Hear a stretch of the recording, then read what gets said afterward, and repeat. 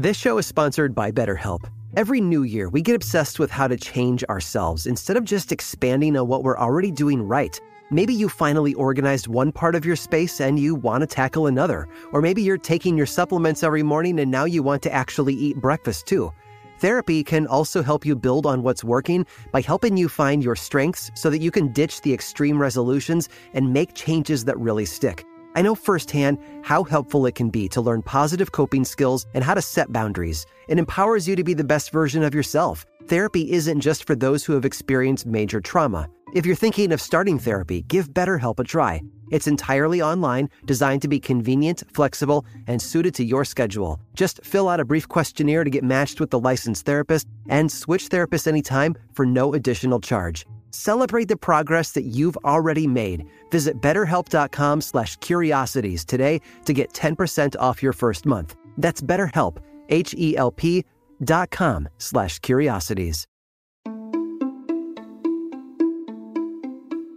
Welcome to Aaron Mahnke's Cabinet of Curiosities, a production of iHeartRadio and Grim and Mild.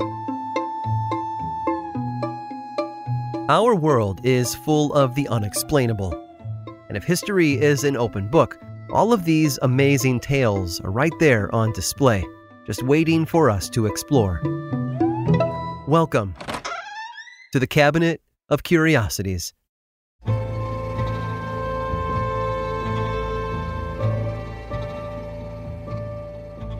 It was childish, really. The kind of schoolyard name-calling that might have involved mentions of someone's mother or ugly shaved dogs walking backwards. I'm sure you can recall a few from your own childhood. Except the ones hurling the insults weren't children. No, far from it.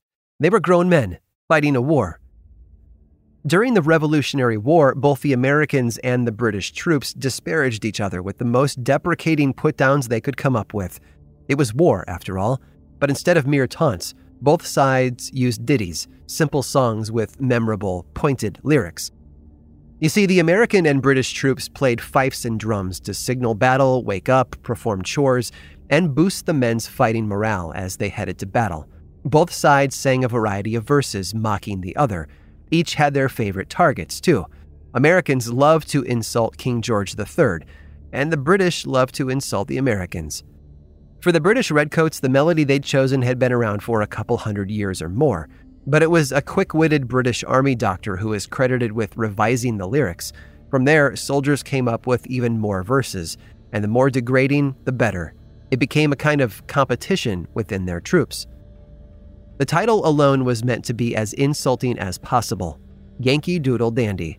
And yes, we sing this as a patriotic song today, despite the original meaning behind the words. During war, Yankee was British slang for being an American rebel. Whether derived from a similar-sounding Cherokee word meaning coward or a Dutch word meaning little Johnny, Yankee wasn't meant as a compliment. A doodle was a bumbling, sloppy fool, which is how the primly dressed British redcoats saw the Americans. And the word dandy was an alternate word for a man obsessed with clothing. In the mid-1700s, the most flamboyant and eccentrically dressed of these men were called macaronis, which had nothing to do with Italian pasta. Macaronis were part of the British subculture who wore the tiniest of hats upon the largest of wigs, loud and flashy waistcoats, bright hosiery, and dainty shoes. In Britain, these men's suspected orientation was nothing short of scandalous. In the song, the bumbling American rode to town on a pony instead of a real horse.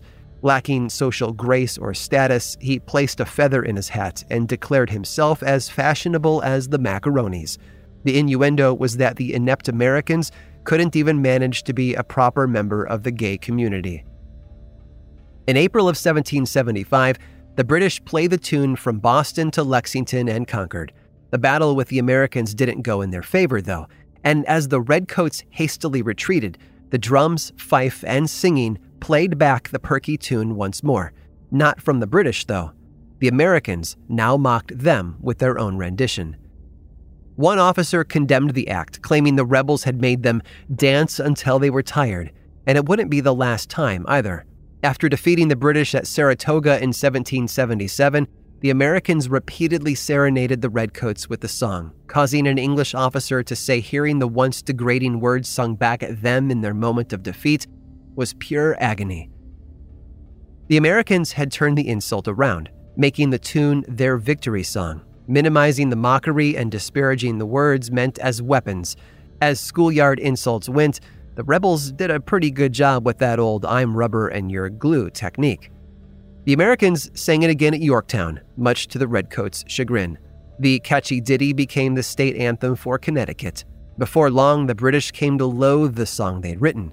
It haunted them on every battlefield.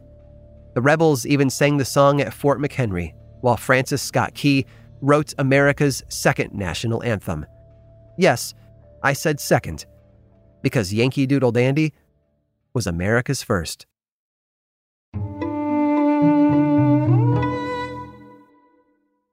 Trinity School of Natural Health can help you be part of the fast-growing health and wellness industry.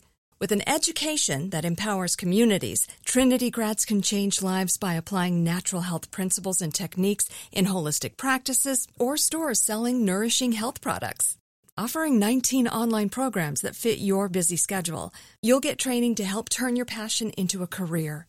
Enroll today at trinityschool.org. That's trinityschool.org. This episode is sponsored by Intuit. Here's a story for you. Once upon a time, a young woman was haunted by the ghosts of bad financial decisions, with credit card debt and an empty savings account looming over her every day. When she tried to ignore these ghosts, they only grew bigger and scarier, and these ghosts of her bad financial decisions were stopping her from living her best life. So she decided to face them head on and take control of her finances with help from Intuit.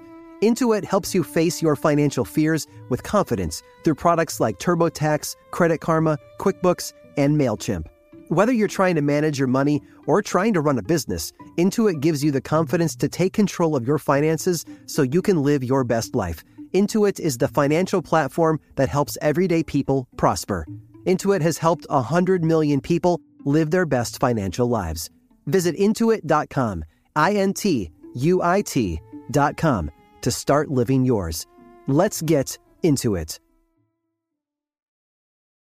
Whether you're a savvy spender maximizing your savings with cashback rewards, a thrifty rate watcher seeking the lowest interest, or a travel enthusiast looking for extraordinary perks, Kemba Financial Credit Union has a visa to complement your lifestyle and unique needs. Apply today at Kemba.org to unlock a limited-time 2% cash back on purchases and pay 0% interest on balance transfers for an entire year with a new visa from Kemba. You deserve a card that works for you. Restrictions apply. Offer ends June 30th, 2024.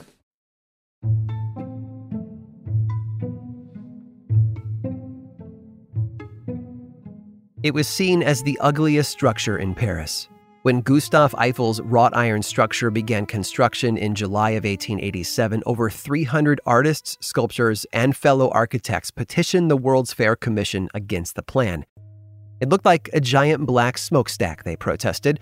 The tower would be a monstrosity, so hideous and loathed that even the commercially minded Americans wouldn't want it. Their complaints were ignored, though. That same commissioner helped choose Eiffel's design from over 100 other entries in a contest for the chance to build the centerpiece for the 1889 Paris World's Fair. And while the tower bears Gustave's name, it actually was one of his employees who drew the original design. Gustave rejected the engineer's first submission, asking him to go back and add more flourishes. At 1,000 feet tall, the Eiffel Tower became the world's tallest building. Over 18,000 pieces of iron were used, each of the four corners oriented with the 4 points of the compass, and for opening day, the tower had been painted a reddish-brown color.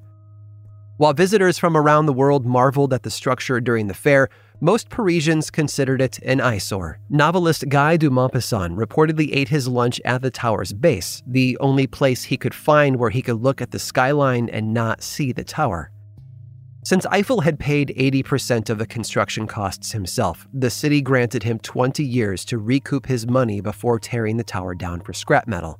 For a small fee, people could take an elevator to the third floor to enjoy a view of the city. In the past, only the wealthy could see Paris from such heights, and only from a hot air balloon. 10 years after the World's Fair, the tower was painted yellow to match the ever-popular style trends of the city. While the tower brought in modest funds from visitors looking to view the world's most romantic city, it wasn't enough.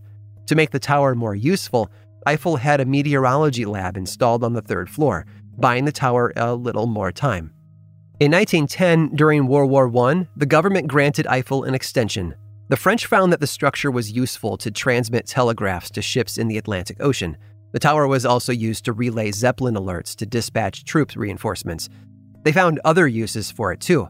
In 1909, Eiffel installed a wind tunnel at the tower's base. Companies and inventors have run thousands of tests in that tunnel, including the Wright brothers' airplanes. In 1911, a German scientist used the tower to detect radiation levels, known today as cosmic rays. In fact, 72 of the country's most acclaimed scientists have their names engraved on the first-floor gallery. Daredevils have also taken to the tower. The first in 1912, where a tailor attempted to fly from the first-floor tower using a spring-loaded parachute. He crashed, though he luckily survived. 14 years later, another pilot attempted to fly between the four corners and died when his plane became entangled in the aerial wire station and burst into flames. Between 1925 and 1936, the French automobile company Citroën paid to use the tower as a giant billboard. The lights on the 100-foot-tall letters burned so bright that Charles Lindbergh used the Eiffel Tower as a beacon to land in Paris during his transatlantic solo flight of 1927. In 1940, the French cut the elevator cables to the tower. The Germans, who occupied Paris, were forced to climb the stairs to fly the Nazi flag from the top. Hitler later ordered the tower destroyed, but his own general disobeyed him. By 1957, television transmitters were attached to the tower, and at last the tower was declared a national treasure in 1964. But it was an event 50 years earlier, in 1914, that helped solidify the tower as a permanent structure, and it all had to do with capturing a spy. That year, a radio message was intercepted from the tower between Germany and Spain. The details not only allowed the French to counter-organize an attack, they also captured and executed the notorious spy, Mata Hari. It's ironic, really, and more than a little curious. Although millions visit the famous landmark every year for what they can see, it was something invisible that ultimately saved the Eiffel Tower from becoming scrap metal. Radio waves. I hope you've enjoyed today's guided tour of the Cabinet of Curiosities. Subscribe for free on Apple Podcasts or learn more about the show by visiting curiositiespodcast.com. This show was created by me, Aaron Mahnke, in partnership with How Stuff Works. I make another award-winning show called Lore, which is a podcast, book series, and television show, and you can learn all about it over at theworldoflore.com. And until next time, stay curious.